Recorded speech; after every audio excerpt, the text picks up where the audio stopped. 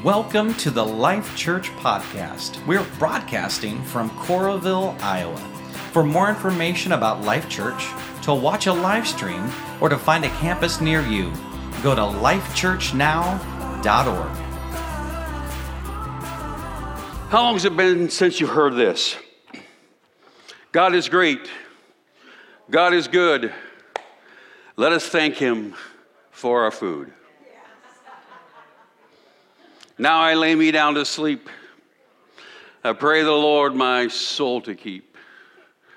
And should I die before I wake, I pray the Lord my soul to take.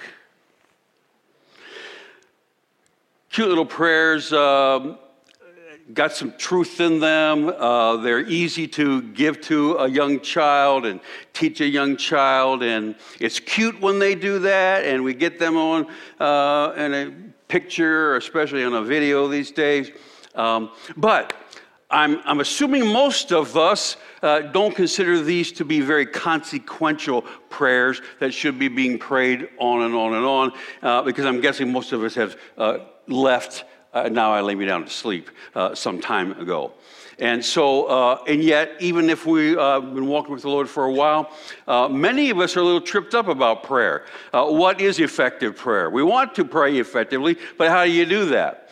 And there's a lot of things that maybe you haven't been taught, or you've just picked up and assumed wrong, and it just really thwarts our effectiveness in prayer. And let me make a bold statement. God wants you to be effective in prayer. It's not meant to be a mystery. All right? And as I often say, Satan is happy if he's not happy, but he'll concede if he loses you to God in salvation. So you're saved. You believe Jesus is your Lord and Savior, and you're going to heaven when you die. But he will still attempt as much as possible to keep you unproductive in your Christian life. And one of those great ways is to make your praying very little effect. And so today's message can be summed up really in three phrases. And the three phrases are: go bold, no fear, no butter. What, you wonder? Yeah, that yellow stuff that you spread on toast, and you might call it margarine or butter substitute or whatever, but with that stuff. Go bold, no fear, no butter. All right, so let's look at one of the prime passages that tell us about how we are able to come to approach God and to pray. All right, so we're going to start in Hebrews 4, verse 14 says this: for we believers do not have a high priest who is unable to empathize with our weaknesses, but we have one who has been tempted in every way just as we are, yet he did not sin. Now, if this is a familiar passage to you, that's probably of some comfort, and you've drawn a lot of strength from that over the years. But if you are just encountering this the first time, not much church experience, you go, I know there's a lot for me to learn, but now today I learned we need a high priest. I don't know what a high priest is. And so let me just pause here for a moment. Paul was addressing believers in Jesus, Jewish believers spread around the country somewhere, and we don't know exactly to where he was preaching. In fact, we don't even know for sure that it was Paul. Some surmise that it was, but here's the deal. The person writing this said to the Jewish congregants, you believe in Jesus, that's great, but I need you to remember some stuff. Because there's always this temptation to, Jesus said he was going to come back. He hasn't come back yet. Maybe we should go and convert back to Judaism. Maybe we're not going to be Christians anymore. Maybe it's time to give this stuff up. And the writer here says, No. Now, we all know that priests, he says to them, their duty is to represent the people of God before God. And so once a year, the high priest would go into the most holy of holies place in the temple, the tabernacle, and he would offer sacrifices, all kinds. There was all kinds of rules and regulations for doing this correctly. But the goal was to absolve all the people of their sins from the past year, including his own. So he had to go. He had to do this every year. It was a messy, gory, long process, and it had to be repeated. And he's making the case in the entirety of Hebrews 1 through 10 particularly, all those chapters that, hey, I need you to get this. Yes, there's a correlation to who we are that comes from things taught in what we, all of us now call the Old Testament, in the Jewish way of doing things. That was a precursor to what now exists. Moses, when he was alive, folks, he's speaking to these Hebrews, yes, there was a covenant given to you, a way by which the rules upon which you should relate to God and how he's going to relate to you. And the high priests were part of that duty. But now there has come Jesus, which is the high priest we have now, and we don't call him a high priest, but he's speaking to these people who have a tie, and he's drawing a correlation with something they understand. Jesus now has become our high priest because he once and for all died and paid a penalty for all of our sins, and that work now is done. Those who believe on him have salvation and forgiveness of sins, both now and for the sins you commit in the future. But here's the deal. This is a high priest who, unlike other high priests, knows exactly how every one of you feel exactly all at the same time. And the work he did, the offering of sacrifice, his life, is done one time, and there's no need for anything else. So, we have a high priest, he said, who is not unable to sympathize with our weaknesses, but we have one who has been tempted in every way, just as we are, yet he did not sin. The high priests in those days, they had to offer sacrifices, which include sacrifice for their own sins, because they also were human. Jesus came on this earth, and he lived a sinless life. He gave up his divinity for a period of time to come and live a sinless life here, because he was able to do that as a human being, but he had the Spirit without limit. We have the Spirit with limit. So, this is a better way, he says to these Hebrews. I understand you get some of this. I need you to now to get that the chapter's changed.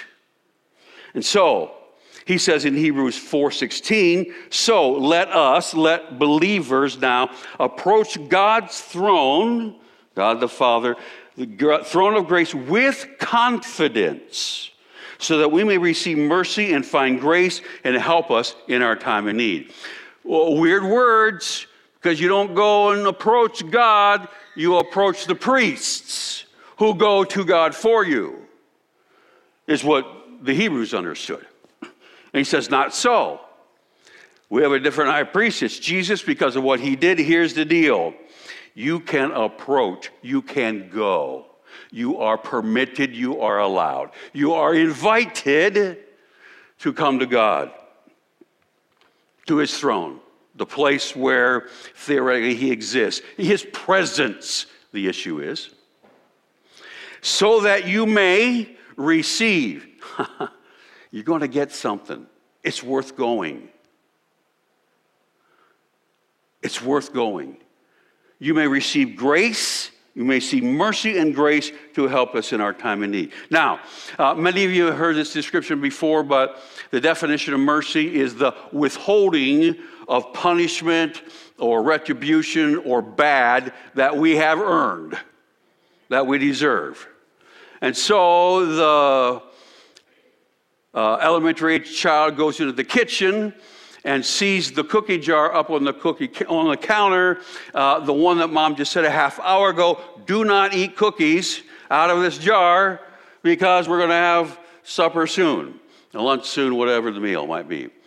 And so he goes, hungry, seeing the temptation, reaches up, gets a cookie, and doing so also breaks the cookie jar on the floor. So he's got 2 strikes against him, and he knows someone's going to pay when mom finds out, and it's going to be him. Now, what if mom comes in and says, I know you were hungry. You told me that an hour ago, and I've been doing other things, and it's okay. We'll clean it up. Now, sometimes that's not what she says. All right, you might recall. But if that is her response, then she has given mercy. All right? So we can go to God and get mercy. Oh, Lord, I did not want to do that, but I did it again. I'm so sorry. And we're not cast from his presence. We're not banned to the bedroom. We're not banned out of the house. We're not told to leave the family. We're given mercy. Now, grace, on the other hand, is somewhat similar. It's getting goodness that you did not earn, did not deserve. So we all know that even though this little child thinks so, when they go to grandma's and grandma says, hey, you want a cookie? It's not because they earned it. It's because grandma's soft. No. It's because grandma loves and just likes to give good things, grace.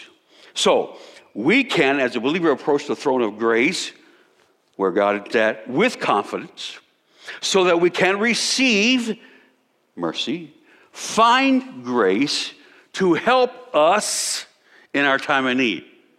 And our time of need actually is the expanse of our life.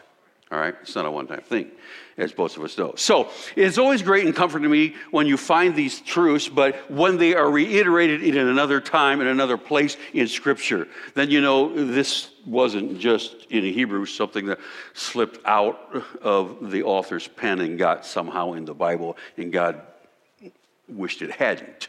All right? So in Ephesians 3:12 says this. This is Paul writing, in Jesus Christ our Lord, and actually it says in him, but the verse previous notes we're talking about Jesus Christ our Lord. So, in Jesus Christ our Lord, and through faith in him, we may approach God with freedom and with confidence, with boldness. So thus for we say, go bold to God's throne, all right? But what does boldness entail? For most of us, it entails an understanding of two things. Number one, we can approach the throne of grace. We can go to God in prayer without fear. No fear.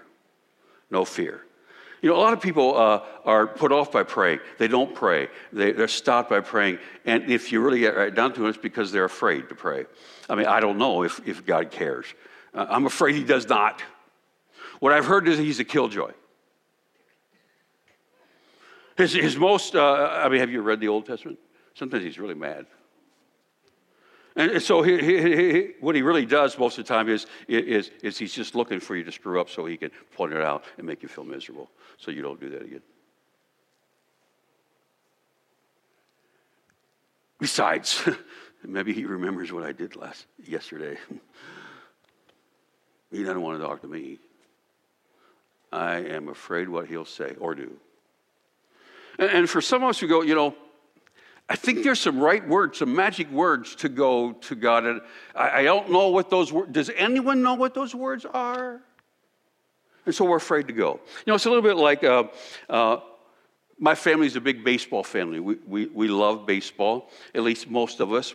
Our oldest child was Caleb. He was a pitcher growing up. I coached most of his little league teams. It was an awesome time. He went on. He was a starting pitcher for West High and at Mount Mercy College, but then ultimately at University of Mobile in Mobile, Alabama, and had some good success. We love baseball. I love that the World Series is on right now. It's all cool and everything, and if you don't, I do. So we one day while he was in high school, there were little league games going on at the Diamond and Penn Park in North Liberty. It was a fourplex at that point, still only 4 fields, a lot more than that now. But I just wanted to go see. I just wanted to see what the talent was like these days. And so I went, I sat down behind field number 2. I sat in the little bleacher, the five level bleacher, and I sat up on row 5, the top 5. And very shortly after that, I noticed that someone took a seat down here to the left of me. It was not very full at all.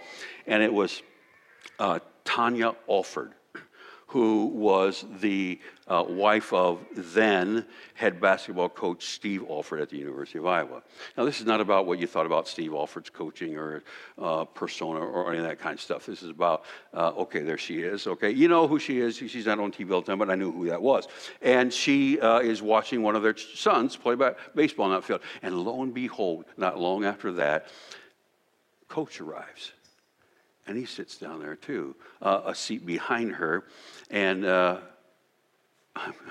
take notice. This is Steve Alford out in public, sitting very close to me. And so the question: do you talk to Steve Alford? Acknowledge him. The debate begins. See, I had heard through some very dependable people who knew him and some reading I had done already that he was a believer. And so I just wanted to say, hi, Steve, I'm Wayne Hefner. I wanted to say, hey, I'm praying for you. You're in the spotlight all the time. Thanks for what you're doing. But then I thought, but doesn't everybody want to talk to Steve Alford? Doesn't he get harassed all the time? I mean, he's here to watch his family. This is family time. But in this time, while I'm debating all these things, several of his players came. This was in the summer. Dropped by the ball field, talked to Coach. Coach was on the phone some, and I am thinking, do I? I'm here to watch a baseball game, but I'm watching Coach Alford, and in my mind, weighing, do I speak to him? So the way I settled it was I boldly kept my thoughts to myself. I didn't say a thing. Isn't that like how with famous people or maybe with God? I don't want to look silly. I don't want to look stupid. There's probably some right words and wrong. I don't know how this works. I'm afraid I will mess it up. So we don't go.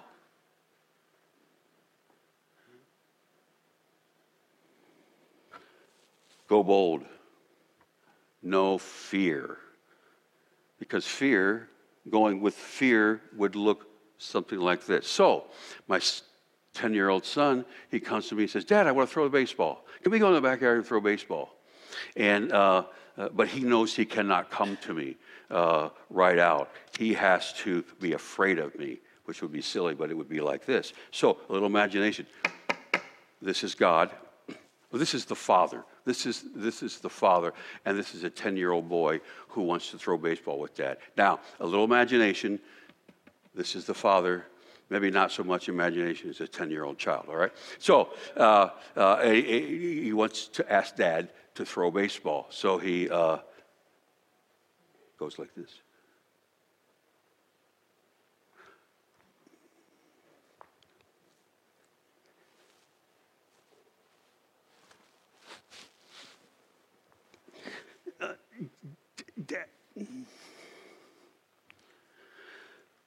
Now, I regret some of you maybe had a father or a parental person in your life that you were afraid of. But this is God. He's not like that. You do not have to be afraid to go to him. He's your friend. He's my friend. Now, I believe with being a very respectful and worshipful in God's presence, but my son never had to come and say, it took me 3 hours to actually get the nerve up, Dad, but would you be willing to consider going to the backyard with me? Go bold, no fear. The other side of this is some of us go or think we have to go with butter. So I get this idea that I know you can go to God, but my impression is that you have to you have to prime him a little bit. You have to set him up. You have to butter him up so that he'll be willing to listen to you. Okay. So the 10-year-old son wants to go throw baseball, and this time he's coming to Dad like this. Oh, great Dad. Oh, wonderful Dad. Oh, the greatest dad in the world. Oh, do you know? All my friends think you are the best dad. They wish you would be their dad. I know, but you're my dad. And you are so awesome, awesome. Could you throw baseball with me? The most awesome dad in North Liberty. Now, I'm all for being very respectful towards God and being reverent in worship. But he is our friend, okay? He wants to talk to you. That's what prayer is. It's nothing more mysterious than talking to God. We make it so mysterious. It's nothing more than you speaking to God and God speaking back. Sometimes you'll get impressions. Something will jump out of the scripture that is just right what you needed. He will send someone across your path, and it's for the purpose of affirming something you're already thinking. They say this, and you go, oh, hey, interesting. Thank you, Lord. That's exactly what I needed to hear. That's the confirmation I needed. So he wants to speak to you. Go bold, no fear, no butter. Okay? Now, what I know is we get hung up on some things. And there are some things that a lot of people, no matter how long you walk with God, you have a couple of questions about. These are clouds of confusion that really thwart our effectiveness in prayer. Just a couple of them I'm going to go to. Maybe you're tripped up with, who do I pray to? I don't really know. Do I pray to God? Is it to Jesus? Is it to the Holy Spirit? Who am I supposed to pray to? Well, let's do this first. And this is the most complicated dynamic in all of Christianity, and that is the concept of the Trinity. But it's this, that there's only one God. Three dynamics, God the Father, God the Son, and God the Holy Spirit. But there's only one God. So, I would tell you, if you are praying to God, if you're praying to either one of the three, Father, Son, and the Holy Spirit, and that's who you address, you're praying to God. And they don't get confused. They can figure it out. You know what? They're okay. All right. Now, I would say this, however. We're told in John chapter 16 by Jesus himself, he says this, and this might really embolden some of you.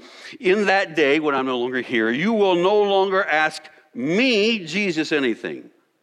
Very truly, I tell you, my Father himself will give you whatever you ask in my name.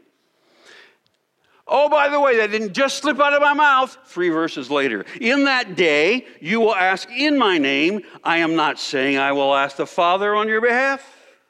No, the Father himself loves you because you have loved me and believe that I came from God. We can pray straight to the Father. Dear God, I am in great need of. Thank you in Jesus' name. Now, Jesus' name, that phrase is not a magic formula either, except for what's behind it. We say in Jesus' name, many of us, when we pray, simply as a reminder, first to us, I have the right to ask. I have the right to go to the Father on the basis of what Jesus did, and we're told this in Hebrews and other, I can just go. This is all right for me to ask of God directly. All right. And it's also an announcement to the forces of hell who are trying to persuade you not to take this up with the God who could do something about it. And his attack against you is, no, don't do that. He doesn't want to hear from you right now. And your announcement is, yes, he asked me to come, and I have a right to come. I'm coming. And so it's go bold, no fear, no butter, and I can pray to God. However I do that, the God of heaven, the God of the Bible, my prayer is going through, all right? So, Another confusion. What is the point of having to be so persistent in prayer? You know, I hear some people praying the same thing for a long period of time. And you know, I've heard messages about ask, seek, knock, ask, seek, knock, keep doing it, don't stop until the prayer comes through. And you go, geez, why do I have to cajole God into answering my prayer? If I cajole long enough, might I actually convince him to do something he wasn't otherwise inclined to do? Well, that would be bad. No, you cannot cajole God into doing something against his will. That's not possible. So when prayer is involved in persistent prayers, what's going on? Well, there's two things going on. One is, we looked at this 2 weeks ago. God is working always within us to refine our faith, our confidence in him. And our confidence is proved, and persistent confidence is proved by our long-term willingness to stand and believe that God still is on the throne, still in control, even though, as of yet, there's no evidence in this situation that he is. The answer hasn't come yet. But we still pray. We still seek, ask, we still not. But the persistence is God working his character in our heart. Because perseverance has a work it must complete before you can be mature and complete, not lacking anything in this phase of your life. James 1:4. Okay? And the other thing is about this resistance factor. Jesus says the kingdom of God is advancing, and the gates of hell shall not prevail against it. But they still try. So you remember in Daniel chapter 10, if you've read that before, we alluded to it previously, Daniel prays, and 21 days later, an angel shows up in front of him and says, I just want you to know, Daniel, the answer's here, but it was actually on its way the moment you prayed. But there was a demonic angel running interference, trying to stop me, and it took that long to get through. Now, Jesus is never going to lose that battle. God is never going to lose that battle. But for whatever purpose, he allows the resistance of the kingdom sometimes, therefore triggering our need for persistence, wherein he does a deeper work of confidence and trust in our life. Okay? So, the other thing, there's confusion about, do I have to pray, if it be your will, after every prayer?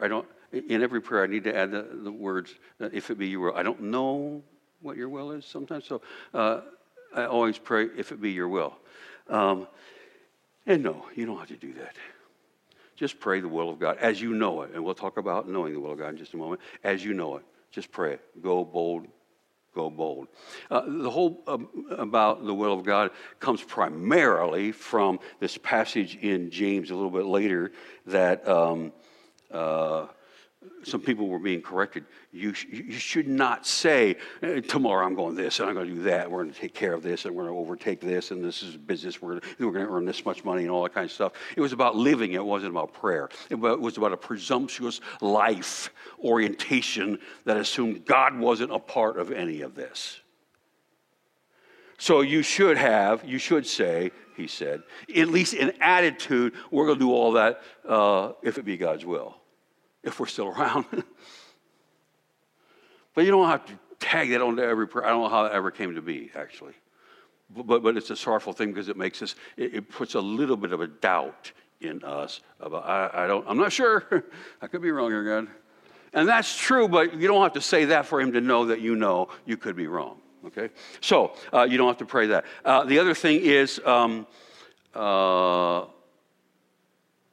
I don't know God's will, so how in the heck do I pray God's will? I would pray confidently because clarity brings confidence, but I don't know God's will. Well, we have the general will of God and the specific will of God. The general will of God, you should not have sex before marriage. The specific, that's all in there, and lots of other stuff. The specific will of God, but who am I to marry? That's not in there. Is it this person? Oh, man, they're both beautiful. Both are smart. Both love Jesus. Obviously, you don't just pick one and go get married immediately, but you understand what I'm saying. You have to pray specifically for God's will in those situations because you don't know. Should I take this job or should I not? Should we move? Should I buy this house? Should I not buy this house? I'm uncertain. And in those situations, if it's not clarity, you ask God for wisdom. James 4 again, wisdom. And if you don't have it, you talk to some other people. You're not quite sure, godly people to help instruct you. And in the bottom line, if you're uncertain about God's will, but you need to make a decision by Friday whether you're going to take the job or not, then you can rely on the scripture that says God gives us the desires of our heart.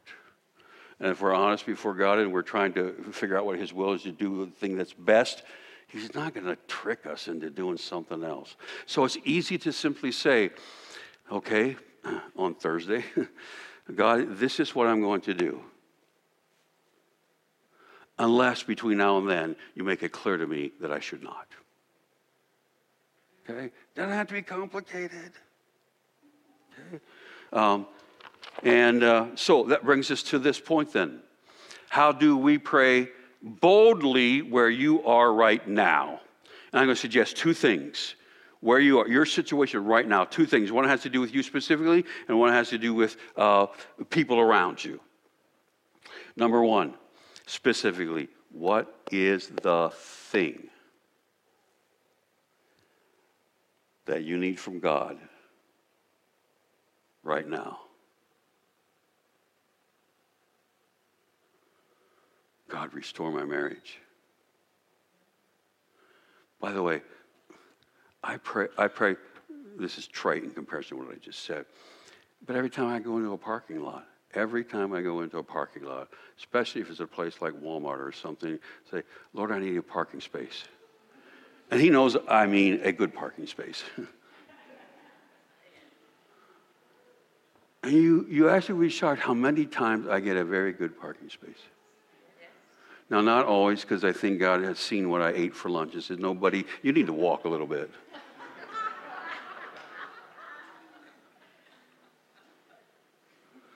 Lord, restore my marriage.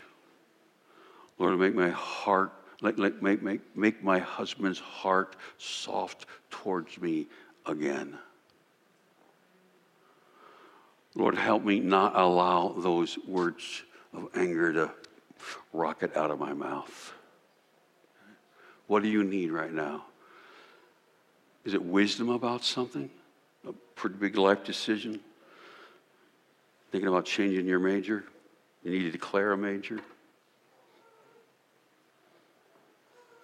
And the other thing, now let's move. So I'm going to say, go bold. Go bold. Ask God. This is what I need. In Jesus' name, I'm asking for. Okay? As long as you need to ask that until you've got direction, better direction than you have now about what to do about that. And the last thing is, many of us have just completed the study, Life on Mission. And we watched the videos of Tim Harlow and discussed those things. In the last video, it was about prayer, and the encouragement was for us to pray for the salvation of people. Some people, you know, that their biggest need is for Jesus to be their Savior. So, watch this. Luke 10:02 says, "Ask the Lord of the harvest to send forth workers into the field." And obviously, we're asking for Him to send us, but we're also asking for Him to send anybody and everybody. Okay? You may have a loved one, you may have somebody that is someone else that you're praying for, and God needs to send a harvester to them because you're not there. One way or another, we need to pray. So at 10:02 every day, here's what we're going to do. You're going to set your watch, set your smartphone, do something for 10:02. Put a little note in there, it just says time to pray, whatever. 10:02 in the morning, 10:02 in the evening, it doesn't matter. Maybe both, okay? At 10:02, when that alarm goes off, then you can stop and think, okay, I'm asking the Lord of the harvest to send workers. Hopefully, it'll encourage you to remember that you're on a mission, and it's also the best way to invite our partner, the Power, into this whole idea. All right, so this is actually pretty simple. And so you refer to Luke 10:02, and I'm referring to that way on purpose. It says, therefore, the harvest is plentiful, the people needing salvation, but the workers are few. Ask the Lord of the harvest to send out workers into his harvest field. And so the admonition, the invitation was forced, and some of us are doing this, to set an alarm at 10:02 for every day, as a reminder to ask God to send out people who are willing to share faith with others who need that. And so I have an alarm that went off today at 10:02, right so an hour and a half ago. Mine is in the morning. You can do the morning, evening. You can do them both, whatever the case might be. And so I pray that. It's helpful if you just even memorize the verse, but just, Lord, send out harvesters into this harvest field in my Jerusalem, right where I live. Okay? And I also have a name that I'm including with that of someone specific that I'm looking for salvation to come to, that I pray. And so, what did that take? 30 seconds? Less? You can pray more if you've got the time or able to, but it's just a reminder. Pray. Make a focus about something beyond you, a bold focus for people to be brought to Jesus. Okay? So, here's the bottom line. Go bold. No fear, no butter.